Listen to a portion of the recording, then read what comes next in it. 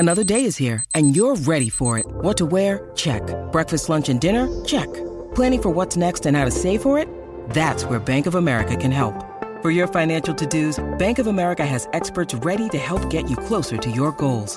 Get started at one of our local financial centers or 24/7 in our mobile banking app. Find a location near you at bankofamerica.com/talktous. What would you like the power to do? Mobile banking requires downloading the app and is only available for select devices. Message and data rates may apply. Bank of America N.A., member FDIC. Palmerbet on the edge of the box. Oh, it's a straight-up screamer! Download our app today and enjoy straight-up screamers this FIFA World Cup with great odds, great promos and same-game multi at Palmerbet. Gamble responsibly. For Gamblers' Help, call 1-800-858-858. For logbook servicing you can rely on, you need to make the right choice. You need trained professionals who are fully qualified to service your car according to manufacturer's specifications. For real peace of mind and a nationwide warranty, book in or book online at repcoservice.com. Thank you, New Zealand, for making Polaris New Zealand's #1 selling side-by-side brand. From behind the stumps to behind the mic, nothing gets past Smithy. This is Mornings with Ian Smith on SENZ. Morena, New Zealand, good morning to you. Rugby League takes centre stage for us today. Of course, the Warriors have come home. So just after 9 o'clock, we'll be talking to Justin Morgan, assistant coach for the Warriors. Ranfurly Shield has a pride of place as well on today's program because, of course, Hawke's Bay are defending for the first time this calendar year against South Canterbury. We'll talk to their new head coach, Josh Sims, just after 10 o'clock. A panel consisting of Gordon Findlater and Hamish Bidwell today, just after 20 past 10. And then, of course, we'll look to talk to Louis Herman Watt and the TAB just before 11 o'clock, see if we can make you some money somehow at that point. And after 11 o'clock, Andrei Mikhailovich, a New Zealand middleweight boxer, of course, who has just risen into the world top 15 with the IBF and WBO rankings after his latest knockout performance in Australia. So that is what's got pride of place for us today as we work our way through to midday with Staffy. Sport is our religion, and here is Smithy's sermon. So there will be a review of the recent Test series against England, we're told, when all the relative parties return home. It should be shortly then, because the coach and the captain are not part of the initial associate tour about to start. The selectors, the CEO, the Players Association, and let's not forget High Performance, will want their 10 cents worth. For a world champion team, this has been a pretty catastrophic year. 5 out of 7 down the gurgler against 3 different opposition, 2 of which were at home on our tailor-made pitches. Surely there is no hiding from that. If rugby is an 80-minute game, Test cricket is a 5-day game. You've got to expect to play that long. You have to allow for all the contingencies. In the last episode, we admitted we grossly misread the pitch. How does that happen? Maybe because we don't have to learn to read them here, because we know what we're going to get every time. It's monotonous, predictable, and now that we are getting outthought and outplayed in our own backyard, time's got to be up on that theory. If the powers that be believe we would turn the tables on England or beat Australia here at home anytime soon, we seriously do have a problem. The last test is a classic blueprint for me on how we are thinking. We picked a team that didn't want to lose. England just simply want to win. When it was over, common sense. When was it ever common sense to go into a 5-day game with 3 bowlers? When the series is gone anyway, why don't you look to develop? We didn't want to run the risk of being whitewashed, that's why, and we were. We conceded runs at an alarming rate because we had no obvious variations. We missed an opportunity. You've got a feel for Daryl Mitchell and to a slightly lesser extent Tom Blundell. Mitchell was Bradman-esque. His numbers extraordinary. He only played initially by accident. How do you score 500 plus runs at over 100 per innings in a 3-match series and not get considered for man of the series? Why? Because your team get walloped, literally, all around the park. The winds of change are blowing. Don't expect to be in personnel, but you should expect in the way we use that personnel. The summer of cricket has just been unveiled ahead. It looks appealing, but only if the current trend changes.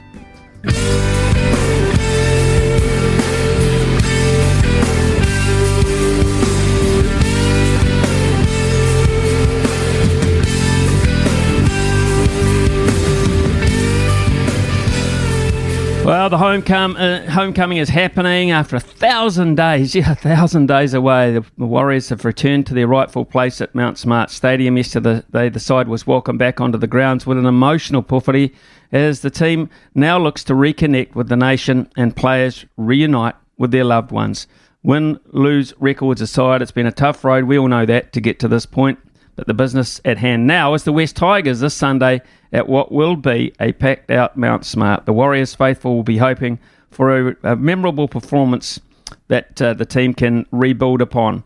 And joining us now is Warriors assistant coach Justin Morgan. Justin, welcome back to the show, and more importantly, welcome back to New Zealand. It must feel good. How was the experience yesterday of the official welcome home? Hey, Smithy. It was a very emotional day yesterday. It's great to be back. Like you said, it's 1,000 days since we've played a game. For myself, it was March 2020 the last time I was here. So I packed my bag to go for a week, and I've been gone for 2.5 years. So, very emotional day yesterday. Obviously to walk into our home ground for the first time. A number of our players that hadn't done that before. Some players have played in excess of 50 games for the club, and they haven't played at the home ground. So not only were the players and the football staff there, the entire staff of the club was there. It was an emotional day, and it was a great day. So I know Tohu Harris and Cameron George were very proud of everything that's gone on. So yeah, it was a great day yesterday. Enjoyed it. Did you have an opportunity while you were looking on yourself to look at some of the younger faces just to see what they were feeling? Yeah, definitely. Guys like Reece Walsh, who obviously has had a worldwide start of his career. He's obviously been involved in Origin camps, and he was just in awe of of everything that was going on. Even just to walk into to the stadium and see all the Mad Butcher's memorabilia and all the memorabilia that he's got up in there in the foyer, and the players are looking around at that. They hadn't seen that before. A lot of the players were very emotional. Not only the ones that hadn't been there before, but certainly a lot of the younger boys that have been away from home and who generally don't live away from home anyway. They live at home, and you could see the relief on their face, and they were very, very happy and proud to be back in their home stadium, and they've got to stay at home with their families this week. So there's lots of smiles around. We trained well yesterday. There's a great energy, as you'd imagine. Everyone's really excited to be training and seeing their friends and family for the first time in for some people for 2.5 years. And the other prospect, of course, it's been well publicised that this ground is going to be sold out. Which is great recognition from the fans. The fans have been patient. I can't imagine what it's been like to be packing your bag for a week and being away 2.5 years. I simply can't. I really don't. I've been away a lot. I can't equate to that myself. So, but the prospect of a home sellout crowd, Justin, that's amazing. Oh, it's going to be a magic day. The plans that they've got for the day. The way we're going to enter the stadium, etc. A little bit of history there, a bit of nostalgic for people that were around, when the club started back in '95. So hopefully that'll bring some nice memories and some good emotion to the ground. It's great that our fans and our sponsors, and especially Mark Robinson. You've got to remember, this guy bought the club a couple of years ago. And all that's happened since then has been adversity. We've had to live away from home, we've had the pandemic, we've had all those types of things, and also we haven't had the results that we would have liked. We all know that we're in a results game. It hasn't been a great season. So to have a sellout crowd and have our fans and our members, and we had a dinner last night at Sky City for some of our sponsors, and for those guys to stick solid, through this period, because not only stick solid, but those guys would have been experiencing hardship themselves, whether it be their own business or been laid off at work themselves, so everyone has supported us, even though they've been going through the hard times themselves. So we're super appreciative of that, and hopefully we're going to put on a good performance on Sunday. And I know Stacey's spoken a lot this week about making sure we just get the job done. We get the 2 points, and we get through the final 10 games of the season, have a bit of a reset, now, and get some wins on the board, which will put smiles on the faces of lots of people. Well, when Stacey left home, of course, he was in your boat as well. He wasn't expecting to be his way for as long as he was. He left as an assistant coach. He now comes home as the head coach, interim, it seems, at this point. But how's he settled into the role, you feel? Oh, fantastic. You know, he's a club legend. He's a New Zealand legend. He's a rugby league legend. You know, and he's taken it well in his stride. You know, he's been super proactive with things that he wants to change. He's also very collaborative with the way he's a head coach. You know, he takes advice of the senior players on board, the other staff members. I've really enjoyed working with him. I've got to pinch myself sometimes. You know, I got a chance to play with him, 20 odd years ago. And now I've got a chance to. I've been having a chance to work with him for a few years now. On the coaching staff and. Yeah, he's a legend of a bloke, and he's doing a fantastic job, in leading this group through what's been a difficult period. It's always difficult when a coach gets moved on and results aren't going great. But he's kept the mood really buoyant. But at the same time, he's still cracking the whip, making sure that we stay focused on what the job is, and the job is to get the 2 points on Sunday. One of the things that quite clearly will have to go a little bit better is the defensive side of things, Justin. I've just done some maths. 122 points have been leaked in the last 3 games. So what have you done to address that going forward to this week?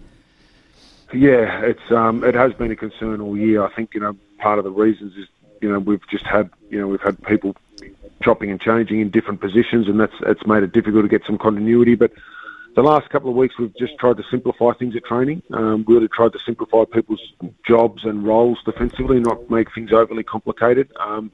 And we've done lots of practice. But at the same time, it's important, to let players play. That's what they're in the team for, to play footy. So, like I said, we've tried to simplify things at training, certainly on the defensive side of things, and trying to get them to work together. And we've had a couple of weeks where we've been able to get a couple of combinations on the training park together. So hopefully that'll translate for the rest of this week at training, and we can transfer that to the game. So a lot of communication. Is that one of the issues, the ability to communicate your defensive lines, or is it more a technique thing? I think it's most probably a combination. Part of the time for us has been when the ruck gets really fast, we've just been making poor decisions. So, the centre of the universe of rugby league is the ruck. You need to make sure you slow that down, the best you can. And while we've done that in patches, we haven't done that consistently well enough this year. And what's happened is that the ruck's got really fast, and we've had to make decisions on the run. And, we've had some inexperienced and some experienced people at different times, coming up a little bit short. That coupled with, sometimes our error rate, the amount of possession that we've given opposition teams and the amount of defence that we've had to do, just the weight of possession against us is naturally going to, is going to leak tries for you. So they're sort of intertwined a little bit, how well you control the ball, how well you have good field position, and that hasn't been, a great statistic for us either. So if we can get one right, the other one will help the other one, so to speak. So we have done some work on some decision-making things as well. But, it's like in any sport. In cricket, it's nothing like time out in the middle. So there's nothing like making decisions in the heat of the moment. So, in saying that, the last couple of weeks we've come up against, a couple of decent footy teams as well. So it's not to say the Tigers won't be a challenge. They'll definitely be a challenge. They'll be as desperate as what we are. So, good possession, good field position, making sure we complete our sets well, that will help our defence. And then when we are under stress, making sure we come up with good decisions individually. On attack, Justin, you just mentioned the phrase, you've got to let the players play, which is fantastic, because that's the Warriors, I think, that home fans have been used to in previous years, the ability to just play with sort of just a freedom as which to throw the ball around it. We saw a hint of that in the Kiwis the other day as well. Is that a style that ideally you'd like to see come back? Definitely. Good Warriors teams of the past have been carefree. You think of I think back to my time in the early 2000s.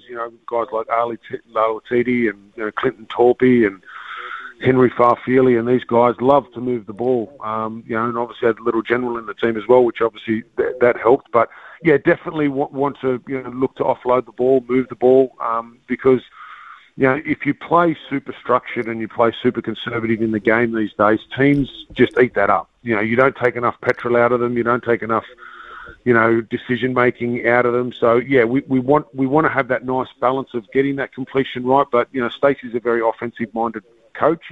Obviously being an ex halfback, so he's certainly encouraging the team to do that well. But he's also mentioned that you need to earn the right. You need to earn the right through a good kicking game.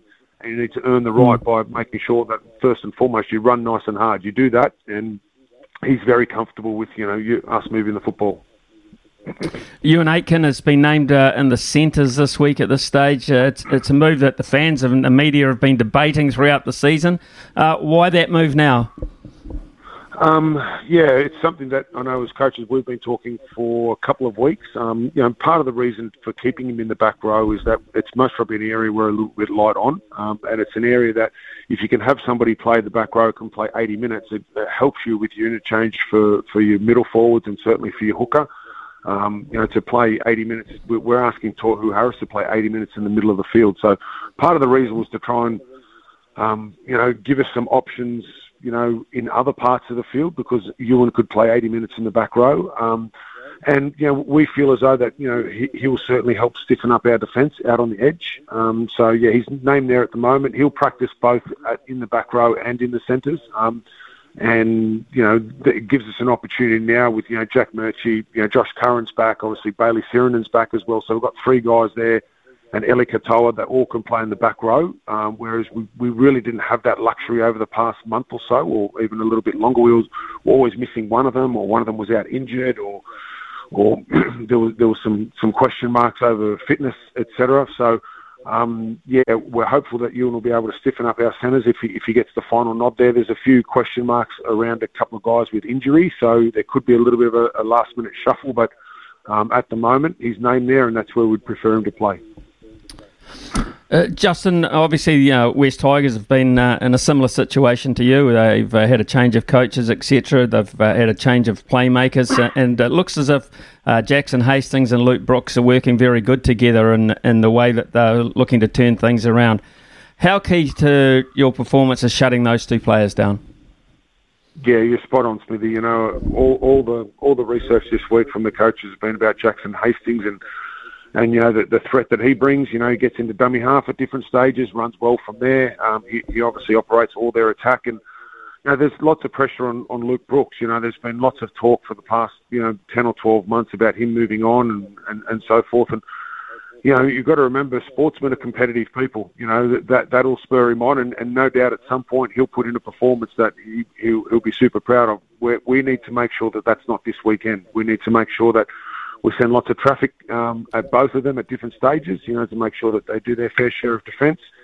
And then just making sure that our defensive line is organised with numbers, because the one thing that they do very well is they move from one side of the ruck to the other at the last minute. So we need to make sure that we get our numbers right, and Reece at fullback's been doing an exceptional good job at that this year. He's made some real strides forward with his defensive displays this year. Reece, he mightn't have had the brilliant touches that we saw him experience at the start of his career, but we feel as though he's really improved as a player this year. And spending some time with Billy Slater, I know he came back buzzing after the weekend camp with the Origin boys, so he'll have a big role to play in that as well. So they've also got Adam Dewey, who's sort of come back from injury last week or so he'll offer some threat as well. But certainly the two halves, making sure that that they do their fair share of defence and we get our numbers right on the right side of the field wherever they decide to pop up. Just coming to the end of it, Justin, I know you're a busy guy, but there'll be nothing that'll get the fans off their seats quicker than some big boys up front doing some hard work this week. So the battle of the props is going to be immense.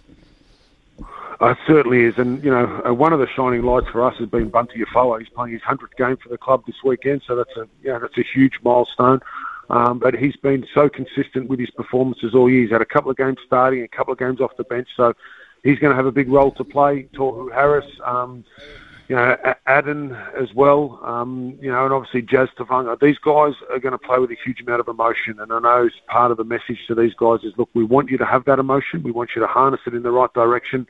And hopefully we can see some of those big boys charging down the middle of the field and give the likes of Reece and Sean and Chanel when he gets onto the field, and young Ronald some space. If those guys can get some space, we can score some tries. So very simple game plan.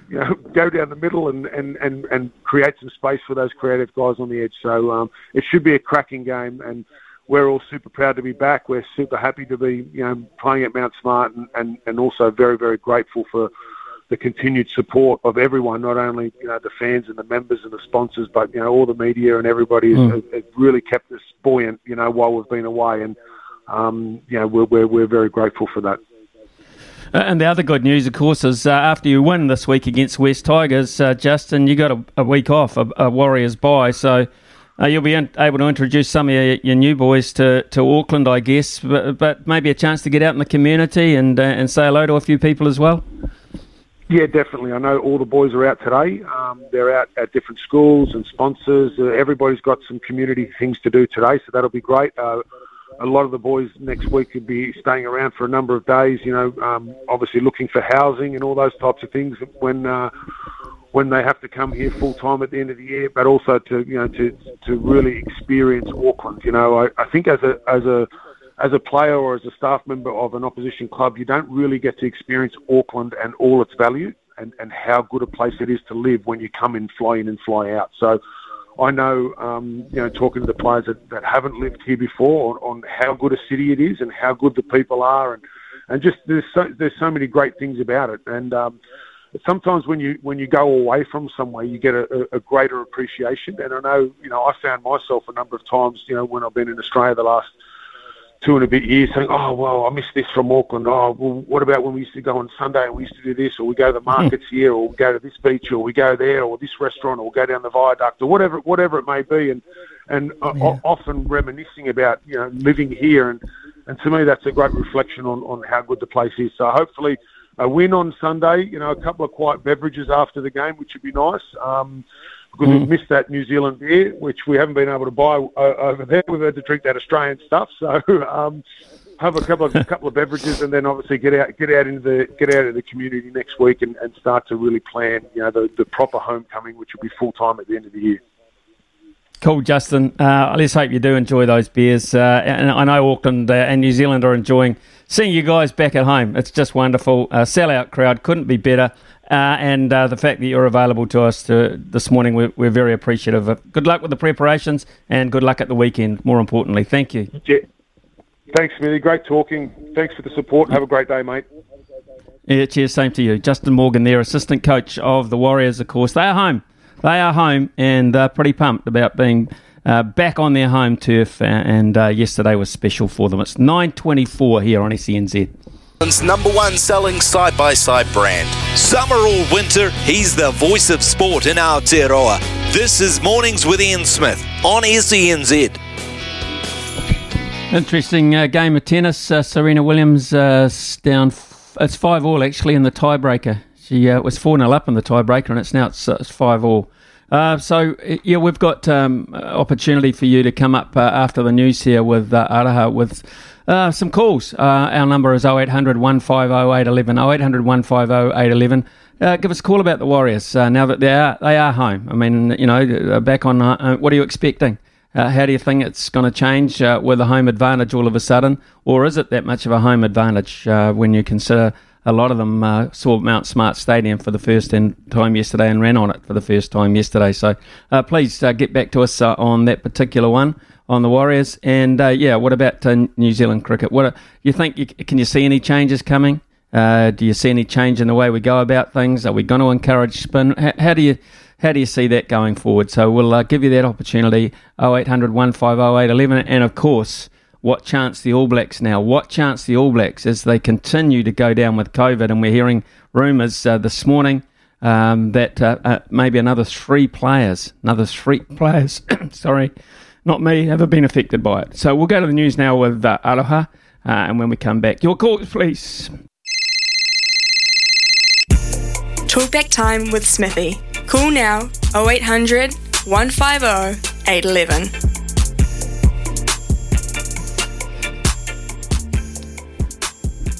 Yep, 0800 150 811. First up this morning, it's Dean from Dunedin. G'day, Dean. We'll talk a bit of cricket this morning, shall we? Yeah, mate. Wasn't Dooley's passion awesome on the news? I've got to say, I didn't see it, so enlighten me. Well, no, he just got stuck right in. Like, he was grumpy, which is it's appropriate. Like, the thing that I've said it too on your show, like, Conway was our ray of hope to go with Latham, you know, and he got a double century at Lords. When's the next time he's going to be told he's actually an opening batsman? Nothing wrong with Bevan. For me, I don't know. I think Kane Williams is the problem. But you'll get the chance to ask Steady, and he always comes up and tells the truth. But now he's in a position where it's getting a bit difficult. Because there's something going on. The dynamics, there's something, you know what I'm talking about. And Dooley was really adamant. And also a spinner. Like, we've got enough New Zealand cricketers over there playing county cricket. We've got enough intel to tell us that last pitch would probably go to spin. When England are naming a spinner, like, I've never played cricket, Smitty, just social stuff, but you don't have to be Einstein to figure out that we probably might need one. You know, it could be kind of handy. It would be kind of handy when you're playing over 5 days, but the more I think about that selection, the more they ran the risk there, a hell of a risk, because you know, they only had 3 test bowlers. They had 3 test bowlers over 5 days. Now, we know that you lose bowlers to injury. We lost the Grandholm to injury after the first test. We lost Jamieson during the second test. We'd have lost Bolt or Southey, or dare I say Wagner. Where the over's going to come from? How are we going to get him out? I mean, I'll let you into a little secret. When I was talking to Baz before the test match, he learnt of the selection of our side, and one of the things he said to me was, how are they going to get 20 wickets? So at that point, you know, he wasn't super worried. How are they going to get 20 wickets? And that's what they couldn't do. Yeah. Really, I was just going to say that myself. Like, sure, you need to get runs, but you don't win tests with runs. You've got to get the opposition out. Like, so you've got to start thinking backwards, if that makes sense. Like, you just 8 batsmen. I don't know, mate. I mean, I said to you before, like the 2020, like Mitchell, this ray of hope going forward in New Zealand cricket. Good on the lad, but the 2020, we dropped the ball there too. Like, he wasn't sensational for me at the 2020 at all. Like, he done what he's good at. He finished innings, but the start he was woeful. He was too slow, put us under too much pressure. And Conway, honestly, I want some. I'd ask him myself. I think he punched his bat because he'd had enough. You know, like, he wants to be in there at the start. He's a new ball. It's different. Like, the new ball's different. It comes on different.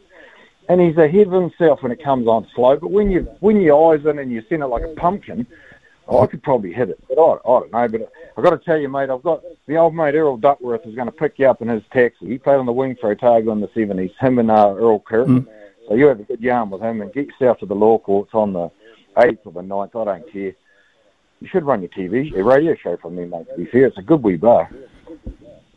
Yeah, it's not a bad idea. It's not a bad idea. I'm not quite sure what the commentary appointment is for that particular test match yet, so I'm hoping, Dino, that I can perhaps make an appearance down there. And if I am in Dunedin, that is certainly one of my ports of call.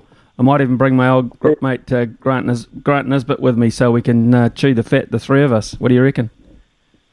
Oh, it'd be gold, mate. I'll tell you something else. They run a magic show there. I kid you not. Like, it could be damn appropriate. We might need a bit of magic. You might not be just called in as a commentator, mate. You might be on the team list.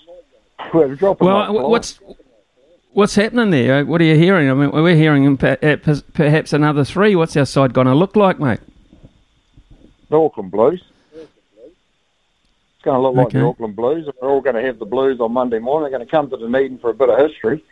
And on the Monday after that, Razor will be coaching the team. It'll be perfect. It's calm. It's what's meant to happen. Oh, you've got an amazing crystal ball, mate. I must say that. Hey, fantastic catching up with you again, Dean. Share your sentiments entirely there, so no problem whatsoever there. Hey, Zaid, good morning to you. Warriors are back in town. You're pretty pleased about that? Yes. The thing is now, Smitty, good morning.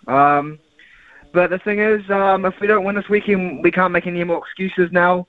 We've been away for 3 years. Yeah, I understand that. But we need to beat the Tigers. As simple as that. if we don't beat the Tigers, mate, we're an absolute laughing stock. We just need to beat them. There's nothing simpler than that. There's going to be hopefully there's going to be a lot of blue. Last week we saw a lot of red at Mount Smart. It was all Tongan. And this week we need to pump the crowd up as loud as they can be. And the Warriors need to bring a game home. And Sean Johnson, mate, you need to play your game now. You're at home. You're back home with your partner Kayla and your kid. And yeah, you need to play well now. It's all up to the boys. You had Justin Morgan on before, and he sounded pretty excited. Like, the thing is now, boys, there's no more Australians that don't want to play for us. We kicked old Lodge out. Well, he kicked himself out. He was absolute annoying me, so he's gone. And, Nathan Brown's gone. So the guys that want to be there, now we're back at home. You're back in your own bed. So if you want to get the win, if you want to not finish spot on the table, we need to beat the Tigers. Otherwise, we're going to get the wooden spoon, and I don't think the Warriors will want that. And on the Māori All Blacks, I'm actually feeling pretty confident tonight. I really like the look of that team. You got Tyrell Lomax and Ollie Norris. You got players like Josh Dixon, Josh Ioane, Brad Weber, Zahn Sullivan, Kurt Eklund. It's an absolute solid team. Carlin Grace, Josh Suafua, Billy Harmon. You've got Balin Sullivan on the bench, TJ Perinara. I think they're going to be too good for the Irish tonight. They've got too much experience. I heard some dude put $5,000 on Ireland this morning. What's his name? Paul Mawadi was saying that's a lot of money to put on Ireland. That they're going to be a bit shaky, and I think the Māori All Blacks might be a bit too experienced for them. I actually really like the look of the team. Probably actually looks, at least none of them have got COVID, so they're all playing, where the old All Blacks are dropping like flies. Will Jordan's gone, Harvilli's gone, Goodhugh's gone. Who else is going? Do we need to cancel the game on Saturday, Smitty, to keep getting more cases? Well, we just keep getting more players out of the Blues. That would suit you, wouldn't it, Zaid? Yeah. Well, I guess if there's any more cases, looks like old Perifetta might get his debut. I think definitely Roger, if there's no Harvilli or Goodhue now, opens the door wide open for Roger. Because I think he'd still be ahead of Braden Enu. He'd probably be on the bench if they were to start with Quintu Paia, or do you just start with the proven Roger and Rico? You're going to have to do something like that now with Goodhue and Harvilli gone, and then obviously all the coaching staff are gone, so it'll be interesting to see how the banter between Joe Smith and what's the Irish name's coach? Is the Irish dude, I think? Andy Farrell. Together. Yeah, Andy Farrell. But didn't they work together? Well, Andy Farrell's coached everywhere around Europe, to be fair. He's been a Lions coach. He's been heavily involved with England as well. So, it's not as if he doesn't know, but he does know the quality of the All Blacks as well. And, he's a very, very experienced coach. And I totally agree with you. I think they're vulnerable tonight. I think the money on New Zealand Māori is very generous. And in the Tron as well. You get much more money in the Tron. No, the old Tron, yeah, and the atmosphere will be absolutely fantastic, as it will. Before I go, yep. One last thing before I go, absolute pumped for the UFC this weekend. You've got Izzy versus Jared Cannonier. It's going to be an absolute mean fight. You've also got Volkanovski Holloway. The trilogy continues, and you've also got Brad Riddell versus Jalen Turner. Three boys, all from the Trans-Tasman. It's going to be 3 banging fights from those 3. And you've also got an American guy called Sugar Sean O'Malley, which is also a real good fighter as well. So a lot of good fights on that card. Zaid, you are a fountain of knowledge, I've got to say, and I respect you for that, mate. And I thank you very much for your call this morning. It is 9:42 here on SENZ. We shall take a short break. Side-by-side brand. Summer or winter, he's the voice of sport in Aotearoa. This is Mornings with Ian Smith on SENZ. 9:47 here on SENZ, and if you missed it, Serena Williams has been bundled out of the Wimbledon, the singles. Anyway, I'm not sure she's playing in the doubles, but she can Tarn beat her in the third set tiebreaker quite convincingly in the end, and so Serena can pack up that massive entourage that she has, put them in the truck and head on back home, I guess, unless she's playing in the doubles. I'm not sure about that, but Serena Williams gone out of Wimbledon, and I don't think she would have progressed much further in terms of levels of fitness anyway, because she looked to be puffing pretty tight at the end of that three-setter, and of course she hasn't played that top level of tennis for quite some time, so pretty tough to work your way back in even after a great career like that. England's Owen Morgan, speaking of great careers, has retired from international cricket with immediate effect, the World Cup winning white ball captain. He led England to 50-over World Cup glory, of course, against guess who? Captain in a record of 126 one-day internationals and 72 T20s. His 118 wins as a skipper across the two formats is a record. Retires with a slew of other records to his name, including the most ODI runs for England, 6,957. The most T20 runs for England, 2,458. And the most sixes for England in both formats. He's just 35 years of age, still got some cricket left in him, but has decided enough is enough. He made his one-day international debut for Ireland, actually, as a 16-year-old back in 2006, before he was called up by England in 2009. In all, 248 one-day internationals, 115 T20s, scoring 10,159 runs. Outstanding. Outstanding career, outstanding leader. And as we all know, a terrific friend too of Brendan McCullum. Another review, says Chris, and we're talking about the cricket one here. Hope it's not like New Zealand rugby review. We'll never hear the answers. Have a review. That's the answer in this country. What happened to get out there and fix it yourself? New Zealand has turned soft. My great friend Hone from Tokomaru Bay says, great sermon, dare I say it. Changes are coming for New Zealand cricket.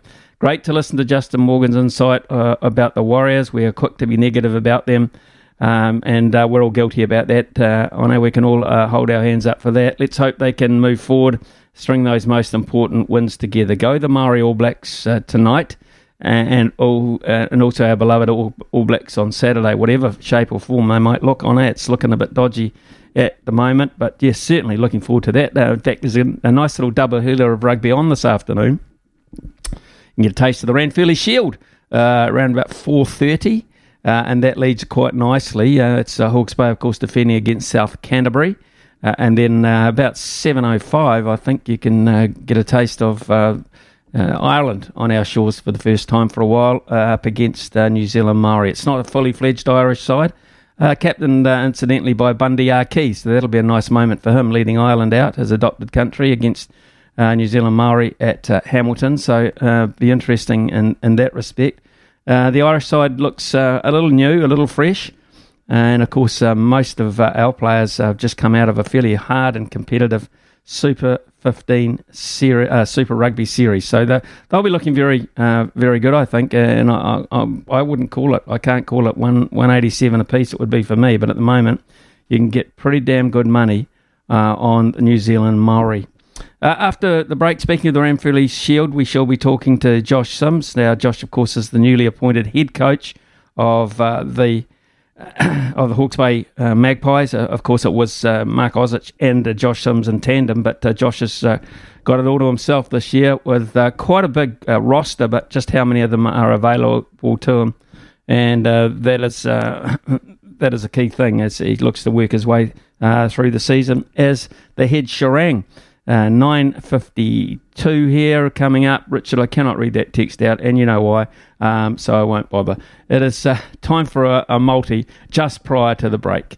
New Zealand's #1 selling side-by-side brand. Summer or winter, he's the voice of sport in Aotearoa.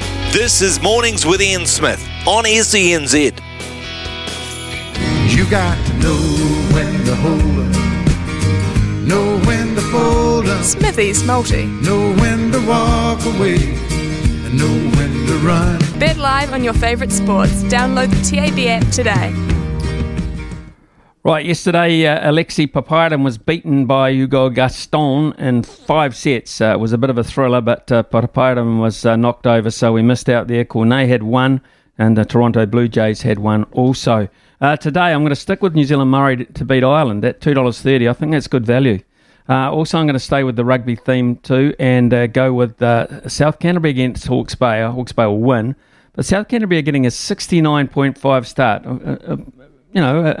Effectively a 70-point start. Now this is Hawks, we'll hear from Josh Sims after 10 o'clock, but he hasn't had a lot of time with this relatively new look side that he's got going today. They haven't played a lot together recently, if at all. They might take a bit of time to settle. And South Canterbury Shield Challengers, they always come out with a bit of a hiss and a roar, don't they? So we'll just see if 70 points or 69.5 points is enough. I think it might be enough for South Canterbury to win that at $1.85. And the Yankees to beat the Orioles at $1.46 later today as well. That will return $6.21. Well, there's always some news that comes to hand when you're doing the show, and we think stuff for this one, but here's some interesting stuff. Kiwi golf ace Lydia Ko is set to marry her partner of 2 years in South Korea in December, according to reports. The 25-year-old New Zealander, who was born in the capital Seoul and moved to New Zealand age 6, will tie the knot with Hyundai Air Chongjun at the city's Myeongdong Cathedral on December the 30th. That's being reported by the Korean Herald. The couple began dating 2 years ago, with Ko posting a selfie with Jun on Instagram with a love emoji and the caption "soon" last August. He is the son of Hyundai Card Vice Chairman Chung Tae-young, and his maternal grandmother is the ex-Hyundai Chairman Chong Mong-koo. I guess they can afford a good wedding. It is 9:59 coming up to 10 o'clock. Josh Sims after the break, but here's Araha. Thank you, New Zealand, for making Polaris New Zealand's #1 selling side-by-side brand. From behind the stumps to behind the mic, nothing gets past Smithy. This is Mornings with Ian Smith on SENZ. We'll say,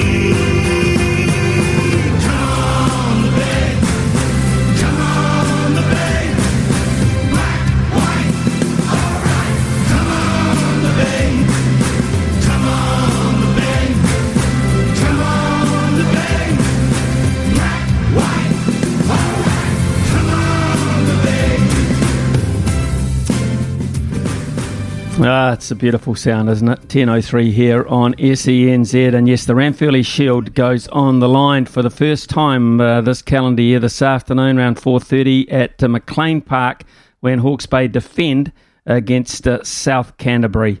It has had a history in the past, of course, of upset results, so I imagine nothing has been taken for granted here.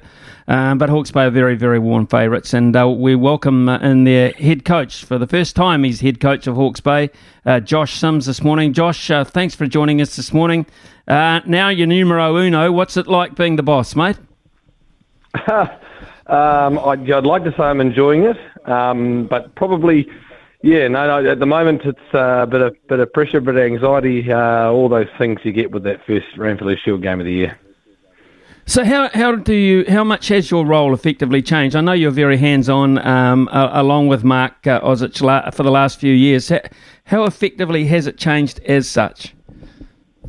Oh, look, as far as the coaching detail, not a lot. Still doing the defence and the contact areas and the line-outs and the things that I love. But it's obviously, you take on a bit more of the responsibility and the other things that come with it around a bit of the digital stuff and a bit of the marketing stuff. So, yeah, I guess it's a little bit more of a public role than I've had previously.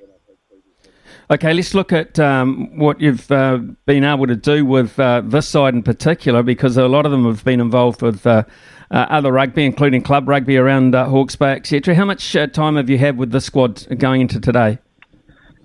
Well, we've had a couple of pre-season hit-outs. We were able to play the Hurricanes under-20s with a group of our academy guys, and then play Manawa 2 with a group of our club players a month later. So, yeah, had a reasonable build-up. Obviously, it's a bit disjointed with players in Major League Rugby and Super Rugby, and obviously this year more than others, Super Rugby has called on those extra players, particularly for COVID and injury reasons, and with the growth into Minor Pacifica. So yeah, it's been a bit disjointed, but we're slowly pulling it together at the moment to try and get the semblance of a squad ready for the Bunnings Championship. Okay, do you spend much time? Do you watch a bit of Premier Rugby in terms of club rugby, Josh? Are you able to get out and do that? Yeah, 100%. That's the role. So, we're always looking for the next player and the next one that we can, and we've been lucky in the past to pick up players out of club rugby. Joel Hintz, sort of being one of those players. Namatahi Wā, another one. Guys that just are playing club footy, and you realise that they're going to be a real gem, and if you give them the time and the ability to train full time, you can get great things out of them. So, club footy is a big part of it, and we've got I think we've got 4 or 5 guys debuting from club footy tonight. Okay, so let's look at your coaching structure this year. Have you been able to assemble all your assistants now? Yeah, everyone's back on board. Is a bit the same thing.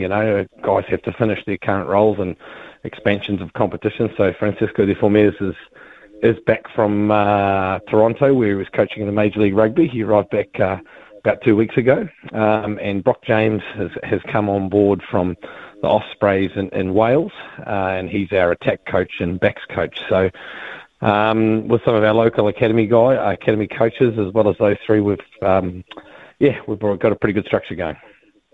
You have. That's very powerful background there.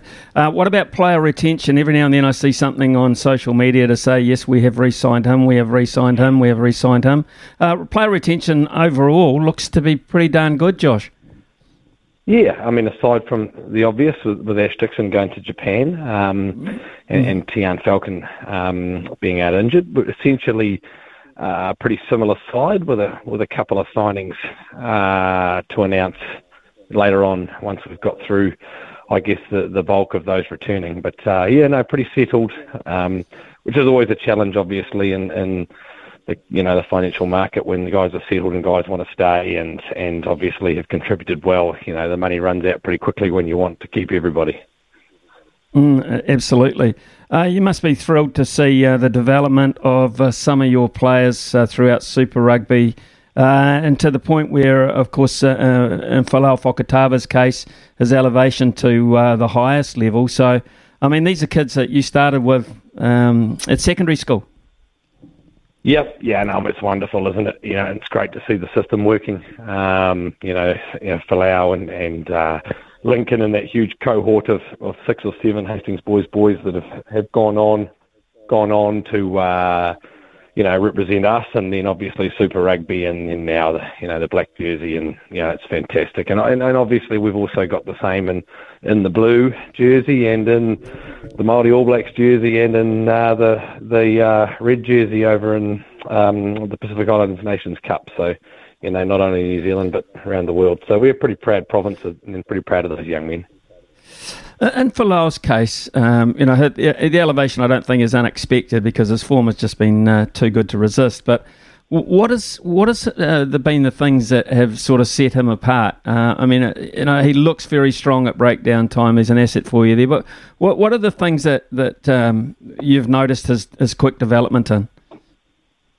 I think that the big joy with Folau is that what you see is what you get. He's going to play the same for the HRS as local club side's third team as he is going to play for the All Blacks.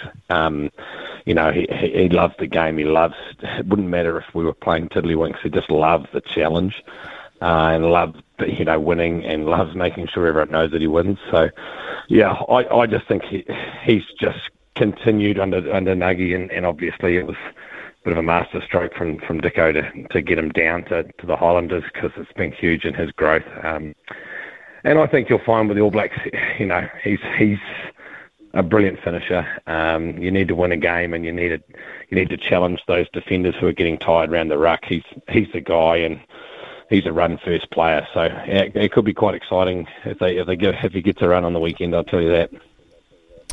Back to today then, and of course it is, after all, a Ranfurly Shield, and is it something you have to remind your players about, or even to talk to the new players about the specialness of this occasion? Oh, absolutely. We had the Shield in the changing room on Sunday when we trained, and it's a huge part of Hawke's Bay sport, not just rugby, Hawke's Bay sport, and it's it is a very important, very special part of our province. And there aren't any players here, whether they be club, MLR or Super Rugby based, who don't realise its importance. I've been on the other end of the stick as far as challenging for the Shield from a Heartland province when I coached Wairarapa Bush, and I know the importance of these games to these Heartland provinces. And I know how heavily they'll prepare and how hard they'll work, and so for me that element is a bit scary, because it is a challenge, and in all seriousness, these guys will come up and absolutely front, and it will make not just a season, but probably make some careers if they're able to take it away. And so we've taken it pretty seriously over the last sort of 4 weeks. Who are the players? The players that we should be looking out for? The names that might catch us by surprise or impressive this afternoon. You from us or from them? From you. I hope only from us.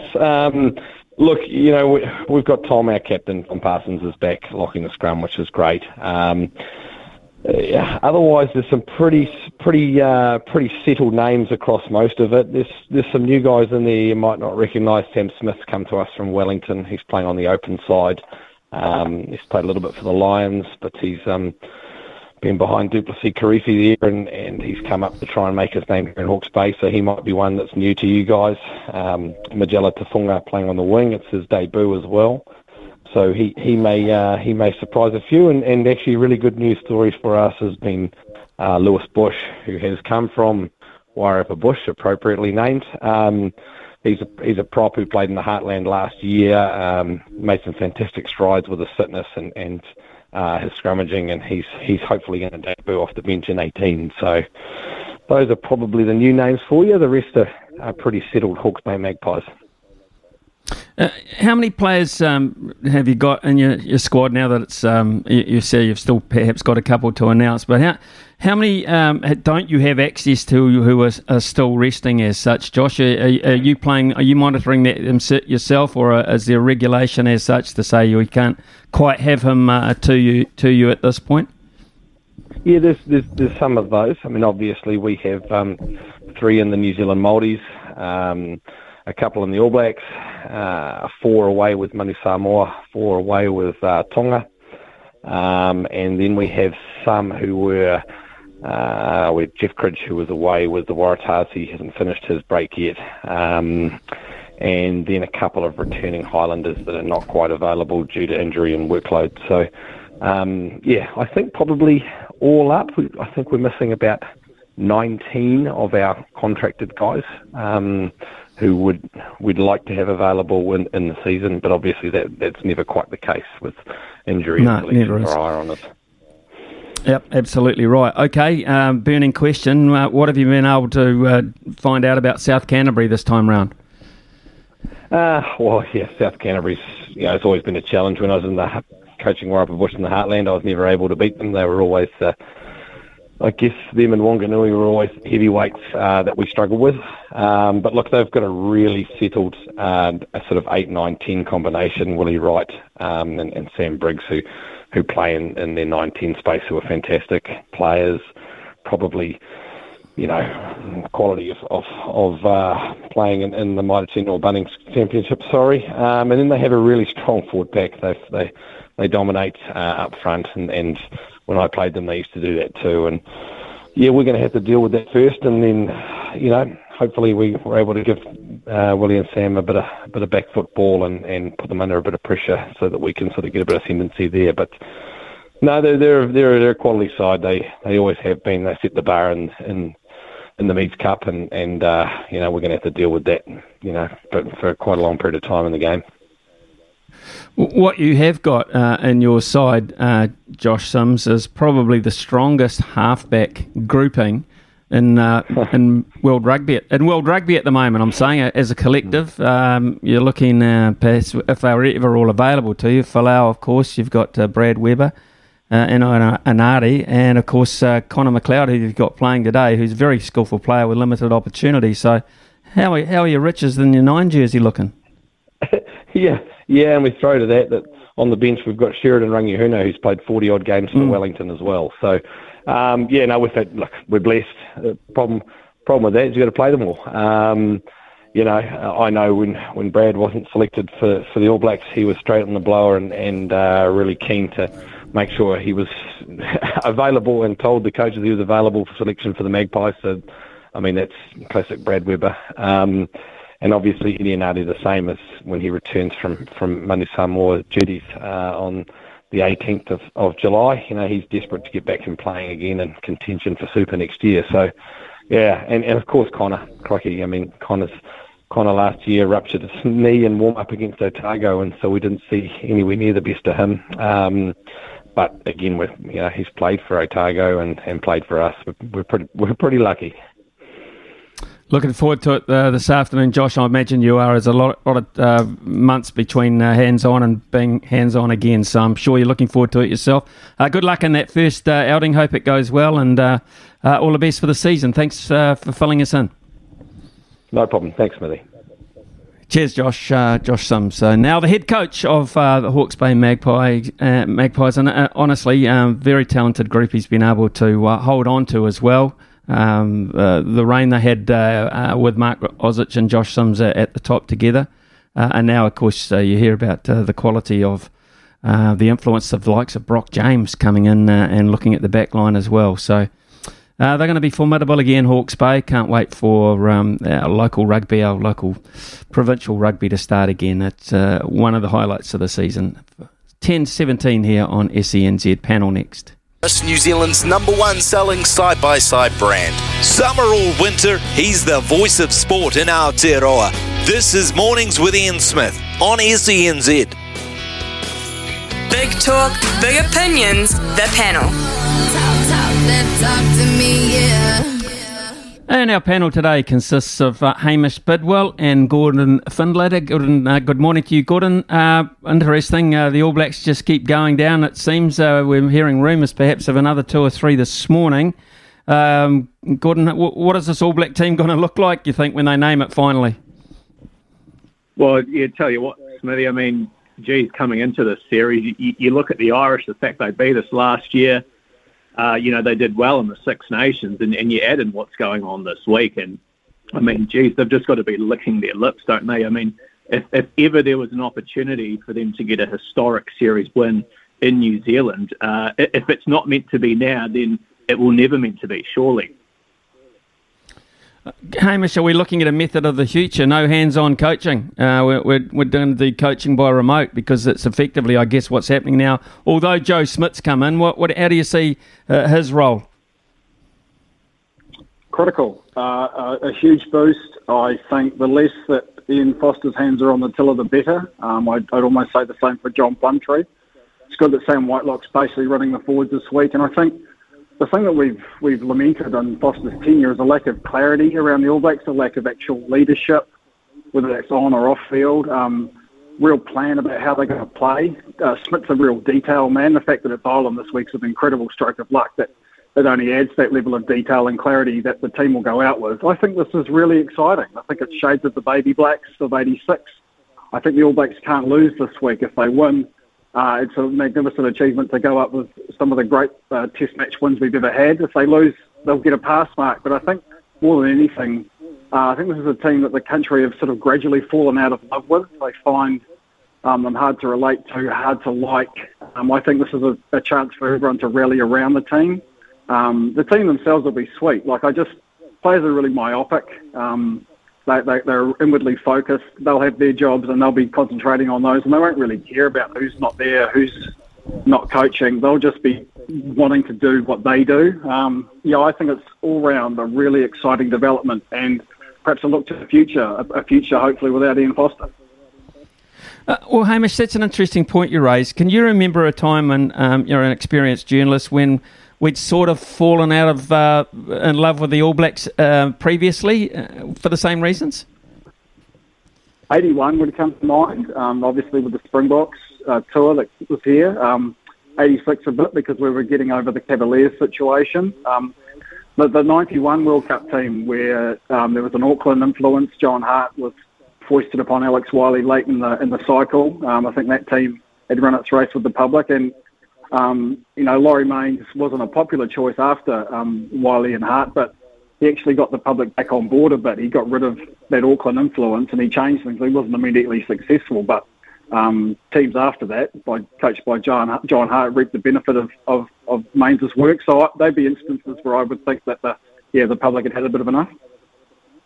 Gordon, do you feel the same way? Are you quite happy and quite refreshed, even before he's coached a game this year, to see that he's not effectively hands-on here, Ian Foster? Yeah, well, I think a lot of people are going to have a bigger interest in this game purely because his hands aren't on it so much. It's a very good point. If you look the last few years, it's very fair to say that people have fallen out of love with this team. There's definitely going to be a few cynics that will be looking at this and go, hey, look, if the All Blacks get up here, with Foster not completely being on board, then geez, that's just another advocate or another reason to say, is he the right man for the job going into the World Cup? Yeah, it is actually. Before that, of course, Gordon, tonight, the mini tour kicks off tonight against New Zealand Maori. There'll be passion. And at this stage, New Zealand Maori are the underdogs. Not sure about that. Yeah, I mean, you look at especially a few positions here, there's guys that have a point to prove. I'm really interested to see what sort of performances come from the likes of TJ Perenara and Brad Weber. Cullen Grace is obviously the other one, going up what looks like a fairly inexperienced Irish forward pack. So, I mean, those players in particular, there's some guys there that probably feeling the sting of missing out on AB's selection, and they'll be looking to prove a point tonight. Okay, let's look at some cricket, can we? Hamish spoke to David White yesterday. He said there will be a review. There always is. I'm not expecting anything to come out of it. What about you? I listened to that interview, actually, and the only thing missing was the sound of you banging your head against the wall, because you weren't getting much out of David White, unfortunately.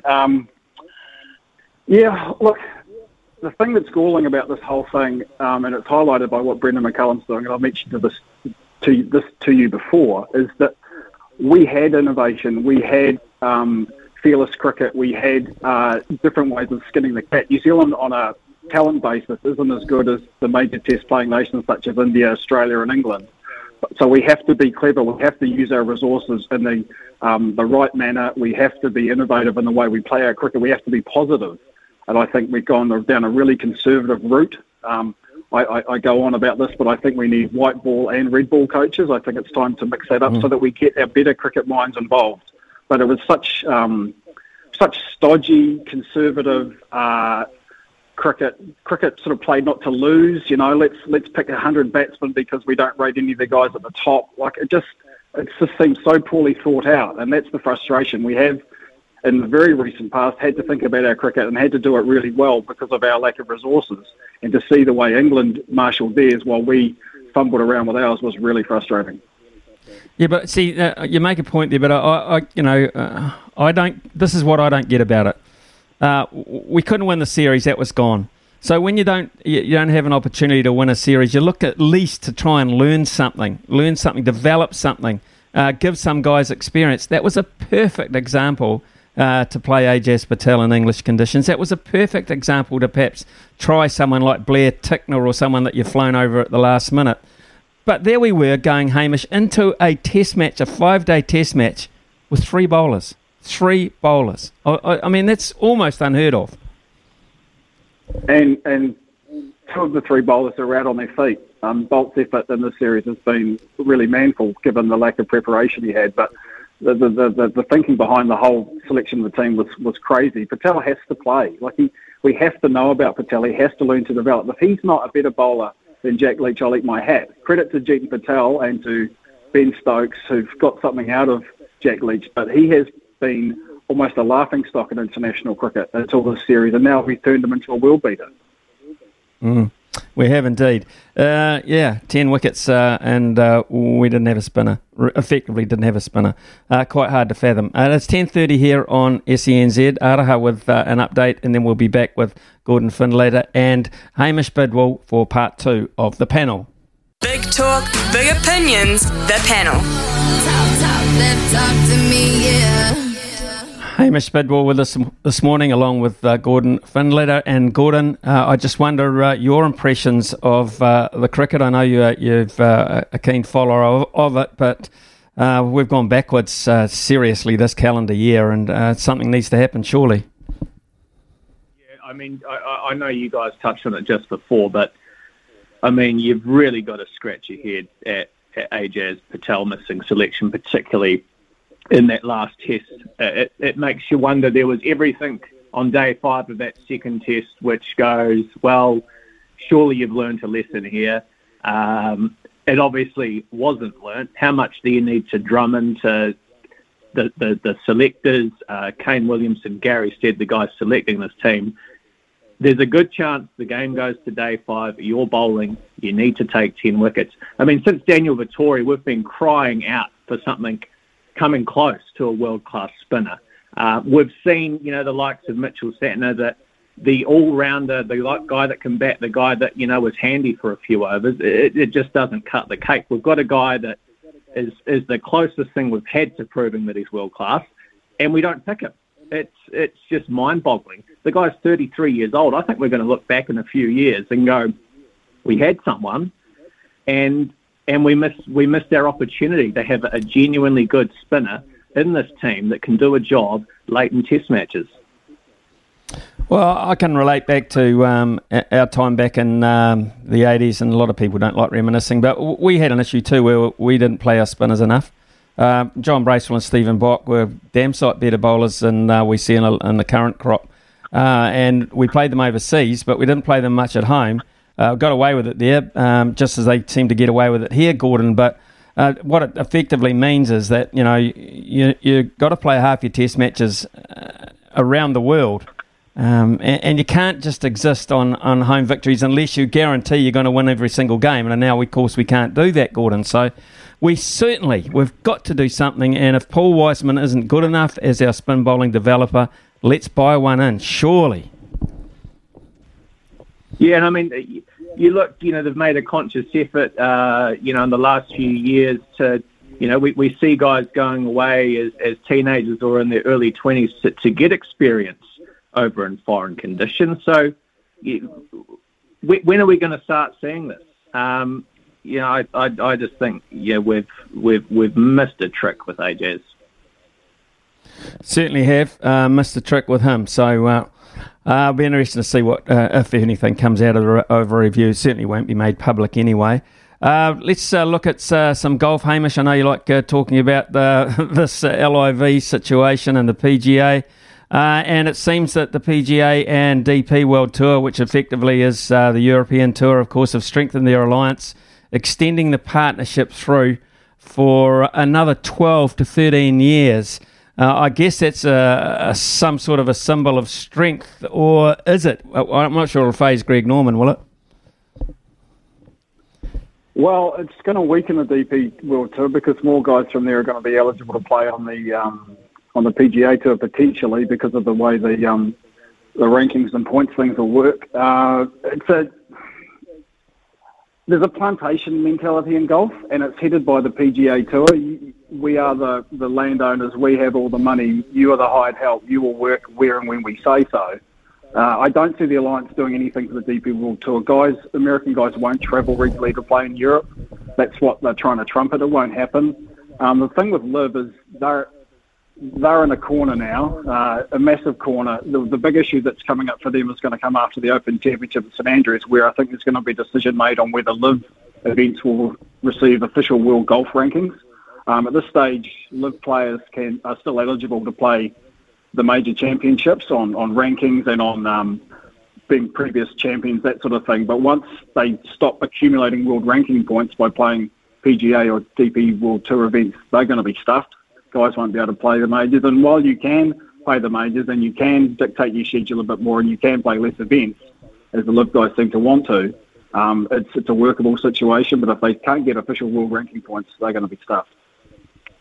So effectively too, Hamish, the other thing is that I guess they feel these guys who are possibly sacrificing Ryder Cup positions, are sacrificing the ability to play in majors, which ultimately is, I suppose, was the carrot to them. Whether they think enough of them go, then the establishment will bow to pressure. I'm not sure that's going to happen. So have they done the right thing? You think these guys, will there be any of them thinking, they're not going to bend here? Depends on your age and stage. So Pat Perez, as he said this morning on a live press conference, I'm 46, I've just won the lottery. I've been on tour for 20 years. It's not going to get any better for me. This is a great payday. I'm stoked. If you're a younger player, if you're Matthew Wolff, I think he's 22, who defected, if I can call it that, the other day, it's potentially an issue for someone like him. But the thing that galls me about this, and I'm not a Phil Mickelson enthusiast, but he levelled all these criticisms at the PGA Tour, and now, you don't pay us enough, you don't put on good enough events, you make us play too often. There's no global aspect to what you're doing. Well, they have turned around and done all the things that he criticised them for, which showed that they could have done it. Some people will say good on them for doing it. Unfortunately, with golf, a lot of the people talking about the sport have a vested interest. They owe the PGA Tour their living, and so you can't get a straight answer or an unbiased opinion. But yeah, if you're a younger player and you've signed up with LIV at the moment, I think you're probably a little bit more nervous than you were a week ago. The Warriors are home, Gordon. The Warriors are home. A lot of emotion there at Mount Smart Stadium yesterday, including their first hit out in training gear on their hallowed turf. What are you expecting this weekend? Emotion to get in the way, or are you expecting a really good performance? I think it's what they need. I mean, you look at what this team's been through the last few years. It's all good and well, telling players to buy into this thing that is bigger than you. It's about the team. It's about this amazing fan base or this vocal fan base. But when you can't actually see it, there's only so much that words can do. So I think especially for a lot of these guys, I mean, you look at some of these guys have played close to 50 games for the Warriors and have never played at home at Mount Smart. I think it's the refresh, the reset this team needs. Tell you what, though, if they don't win, the last few years have looked bad, but they've never been front runner for the wooden spoon bad. So if we lose against the Tigers on Sunday, you're looking at us and the Titans in a race for that wooden spoon, and that is a very, very low point in what has been some pretty low years recently. Very scary indeed.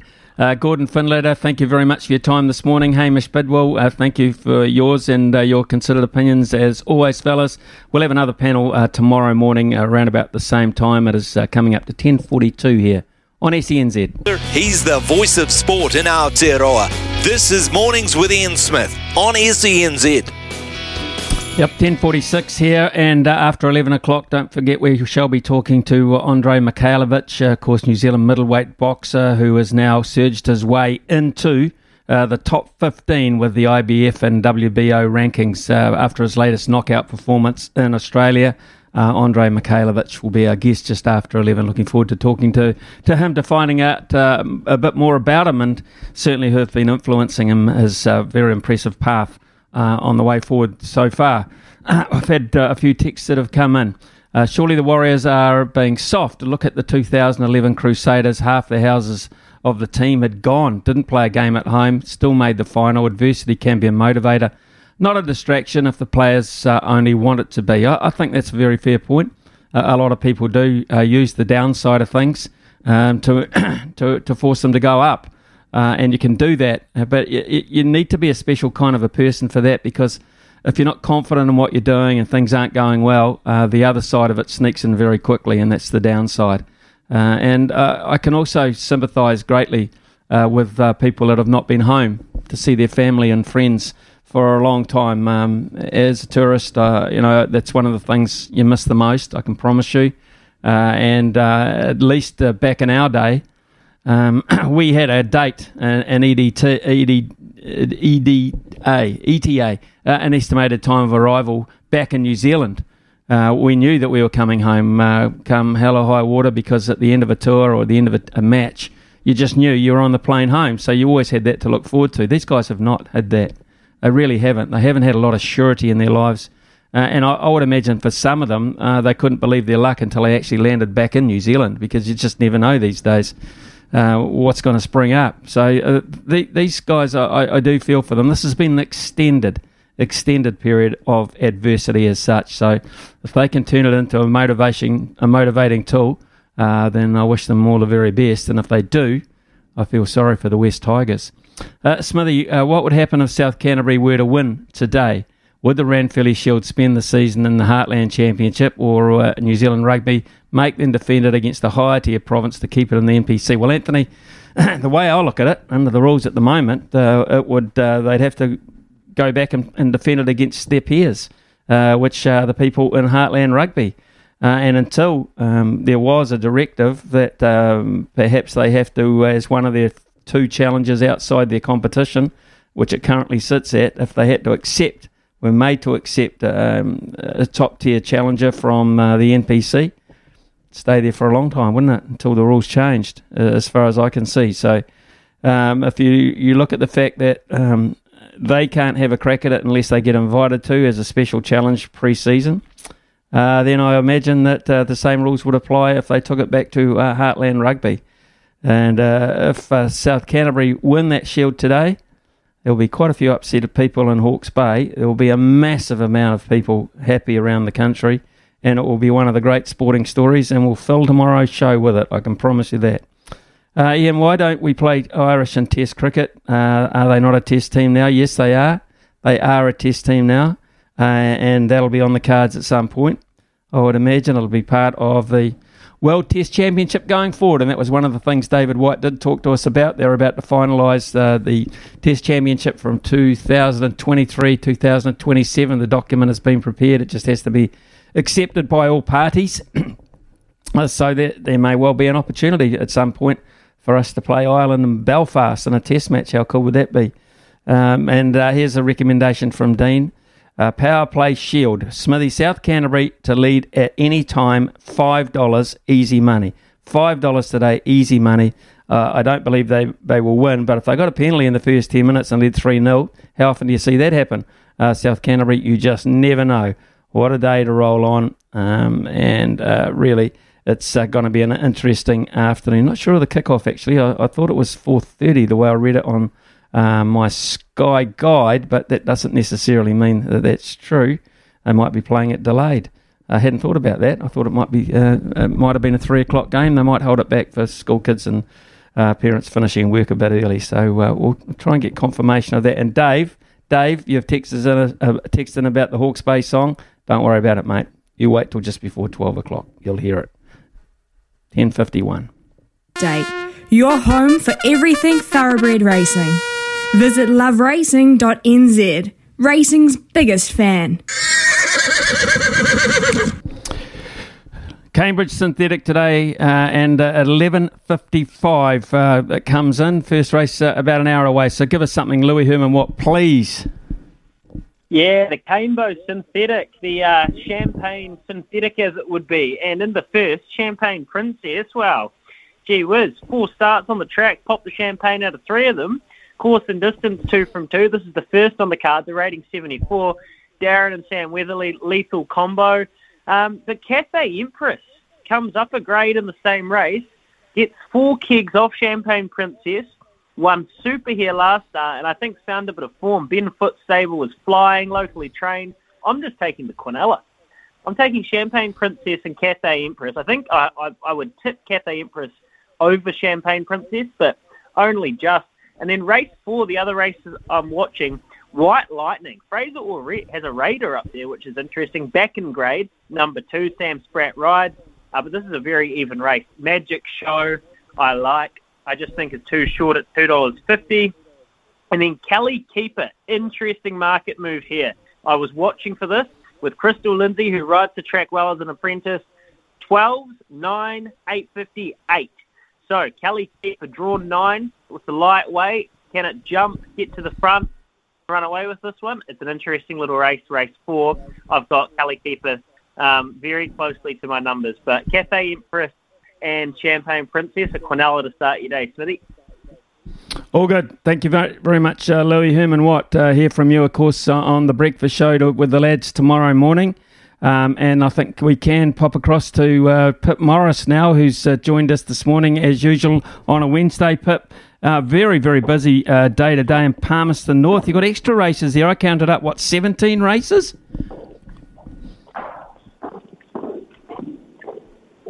Nope, not there. Absolutely not there, Pip. I counted 17 races anyway. I'm hoping that Pip Morris is with us at some point. No, it doesn't look like we're going to get here this morning.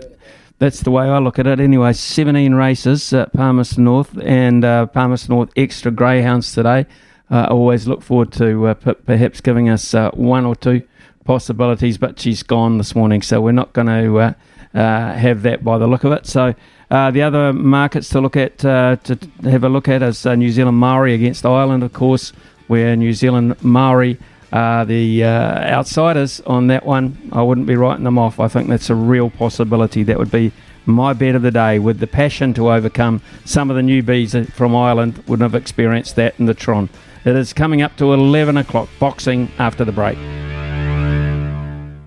Thank you, New Zealand, for making Polaris New Zealand's #1 selling side-by-side brand. From behind the stumps to behind the mic, nothing gets past Smithy. This is Mornings with Ian Smith on SENZ. It's 11:02 here on SENZ. We're just struggling to get hold of Andrei Mikhailovich. It's one of the frustrations of the job, but however, our guys will keep trying for that.